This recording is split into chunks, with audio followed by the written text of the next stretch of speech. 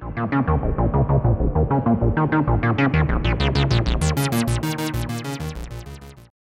this episode, we'll look at the recently launched Cloud Run beta. It's a managed service that runs stateless containers invocable via HTTP requests. Also, we'll be looking at differences between Cloud Run, Lambda, and Fargate. There will be demos too.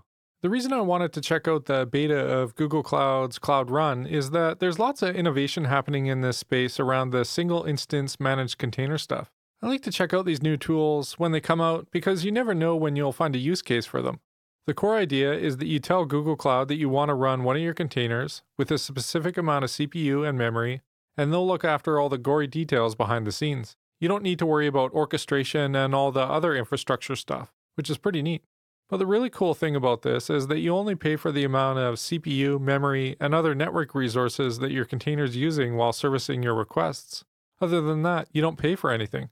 So this can be extremely economical for certain types of workloads. Before we dive in, I wanted to chat about where I see Cloud Run fitting into the larger container and production map. If you haven't seen this map before, it's sort of a high-level map of where I see DevOps tools fitting into the ecosystem. So at a high level, I see Cloud Run fitting in around this orchestration category. But we're not actually the ones running these containers.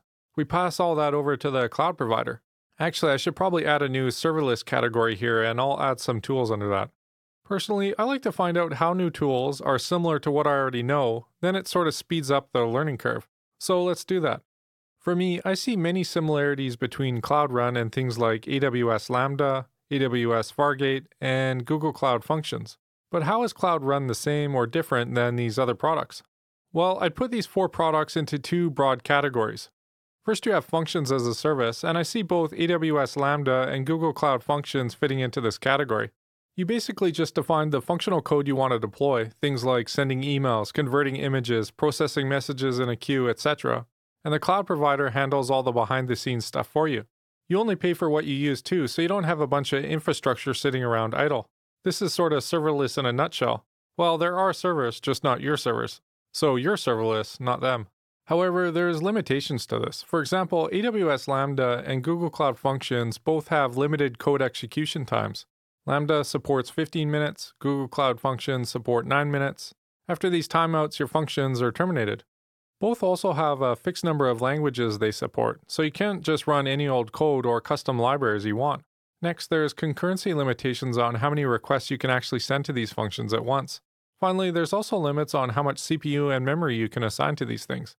There's other things too, but this gives us enough information for now to see how things like AWS Fargate and Google Cloud Run are different. So this mental model is what I think of when people say functions as a service. So where do products like Fargate and Cloud Run fit in? Well, this is what I think of as containers as a service. It looks very similar to what's happening above here with functions as a service. We're doing something very similar here. We're asking a cloud provider to run some of our code, but this time it's packaged in a Docker container. Plus, there are differences from the above limitations.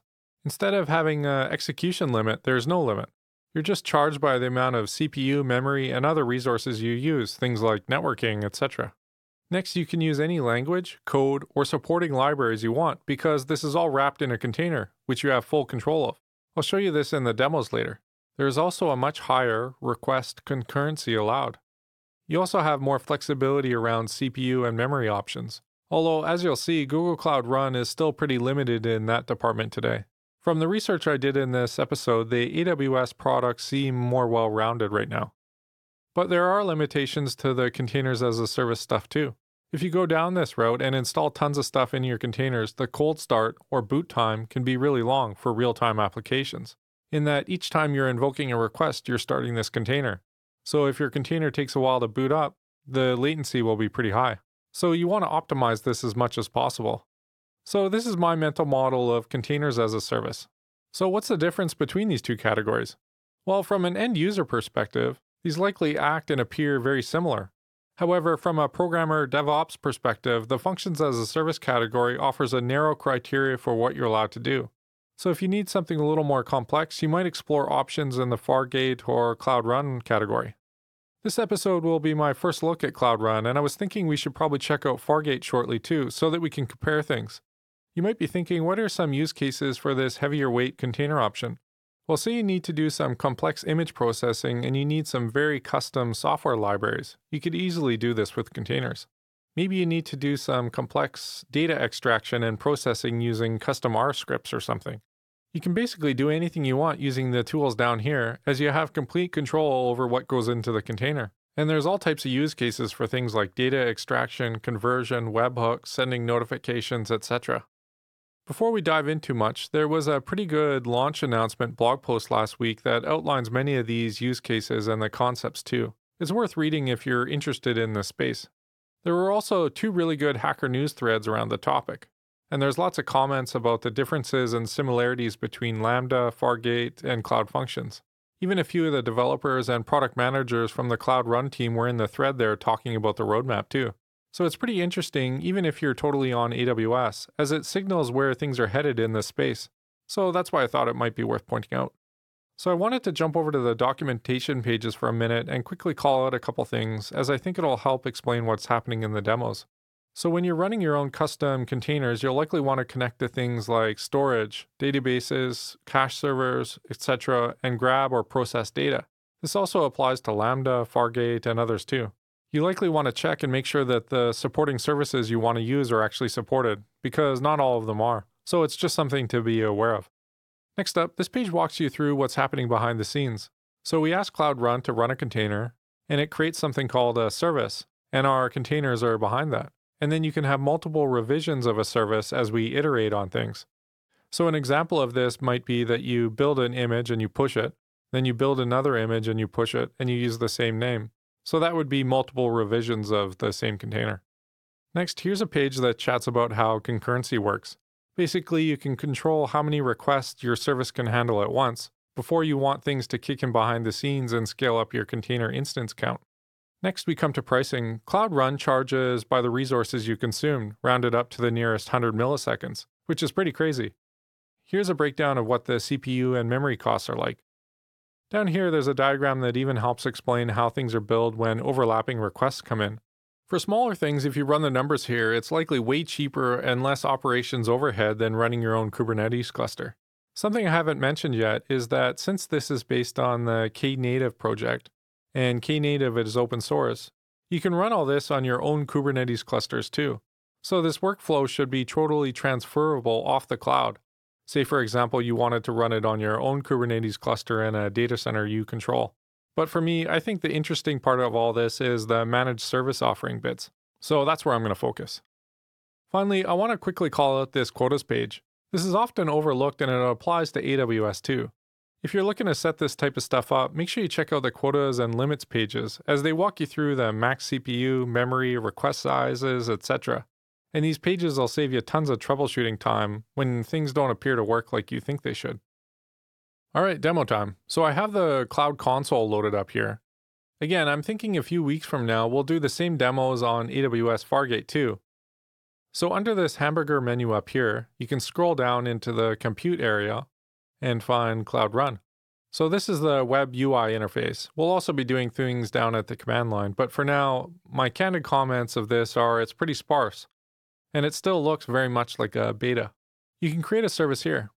We just specify the container we want to run. I'm just going to copy and paste this Hello World demo here, and then down here you can give it a name too. This was the service name. Right now it looks like the only region online that runs Cloud Run is US Central 1. But you remember those Hacker News threads? One of the product managers said this is rolling out to a larger amount of regions soon, but for right now it's just in US Central 1. So I'm going to check this box to allow external traffic from the internet into this container, and then I'm going to click Create. So what's happening behind the scenes here is that Cloud Run is pulling down the container, creating a service revision, routing traffic, and allowing external access to it. Then you get this nice little web link and we can click it. So this page is running off that container we just launched, but we're not managing any of the backend infrastructure. All of this is taken care of for us. Plus, you're only paying when you're using compute and memory resources for requests. Pretty awesome, right? So let's head back to the console. Over here, you can do things like view logs, and you can see our requests here. There's this details tab here too, but there's not much in there though. Back on the service revision page, you can see the service details, things like the container image we're using, the memory, the current connections allowed, and you can also view the YAML file here. I should mention that with this web link here, there's also an ability to hook up your own custom domains using this option here. I briefly sort of explored it, but it looked like there was a lot of hoops to jump through, so maybe I'll save that for later. So that's the high-level concept in a nutshell. Basically, take your container images and run it on their infrastructure. They handle all the back-end and under-the-hood stuff. But I'm sort of interested in running a few of my own demo containers too. So one of the first questions I had was, what's the environment variables that are exposed to your application in the container when you make a request? Well, the documents talk about it, but I thought, hey, let's run a demo and we'll actually find out for ourselves. So let's jump over to an editor and have a look at a few containers we'll be testing out. So we already looked at this Hello World example. I downloaded the example code from the documentation pages and there's nothing really to it. Just a simple web server and Docker file. The core idea, though, is that you have total control over what you put in your containers, so you can build to your exact needs without the narrow constraints of, say, a functions as a service offering. So this is the container that'll dump all the environment variables when we connect to it via our browser. We're just grabbing the host name, all the environment variables, and then printing them out. Then here's the Docker file. We're copying our code, compiling the program, and then setting the web server as the launch command. So let's jump to the command line and actually deploy this. By the way, I've linked to the Quick Start documentation where you can find all these demos too. I've also posted the demos on my GitHub page, and links are in the episode notes below. Alright, so first I need to initialize things with Google Cloud since we're doing this from the command line. I don't know if you need to do this, but I'm going to set my default region to US Central 1 since this is the only region that works with Cloud Run right now. Next, I'm going to set my working project to testing Cloud Run, and that's the one I created for this demo. Now let's submit the code for building this container. What's happening here is that we're using Cloud Build to build a container behind the scenes. Maybe check out episode 58 as I go into more details of how this works there. So we can flip over to the console and watch things happening live. And here's the output of the container build process.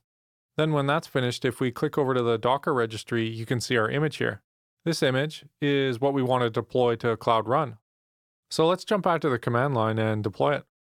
So let's run this gcloud beta run deploy step pointing at our newly created Docker image. It'll prompt us here for a few things too, like the name, and if we want to expose this publicly. Then it launches it and we get this link. But before we check that, let's head over to the console and verify things look like we would expect. I'm just going to refresh this page. Cool, so you can see our new service was launched here. By the way, I blurred out this area here since it has some of my account details.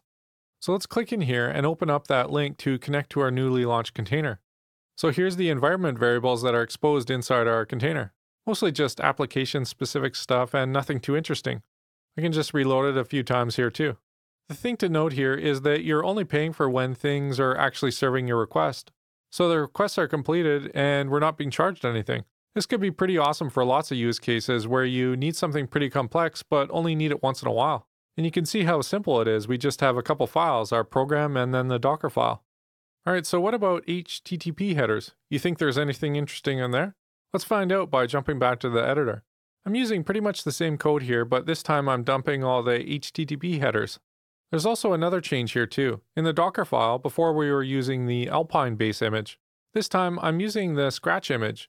Since we're statically linking the Go binary here, what this means is that there's nothing else in the container except our binary. So this makes things way smaller, but also more secure as there's nothing else in here. There's no operating system. But I mostly just like this because it's sort of cool. Alright, so let's jump over to the command line and run those build and deploy steps again. I'm just going to heavily speed this up since you already know what's happening here. Alright, and it's done. Let's open the link. Cool, so you can see our HTTP headers are dumped out now too. Again, there's nothing too interesting in here. But this might help debug things. Say you wanted to get a user's IP address or something, and you were wondering what headers you had access to. Let's head back to the Cloud Console. So we now have our 3 containers running here, and it doesn't appear to take too long to deploy things. But we're doing some pretty simple stuff here without too much complex logic. But I was wondering, how small of a container could we actually create? We already tested out the Scratch image, and if we check the registry for that dump headers container, you can see it's around 4 megabytes. But I was wondering if we could go smaller. So after a bit of searching around, I found this web server written in assembly, and it's roughly 6 kilobytes.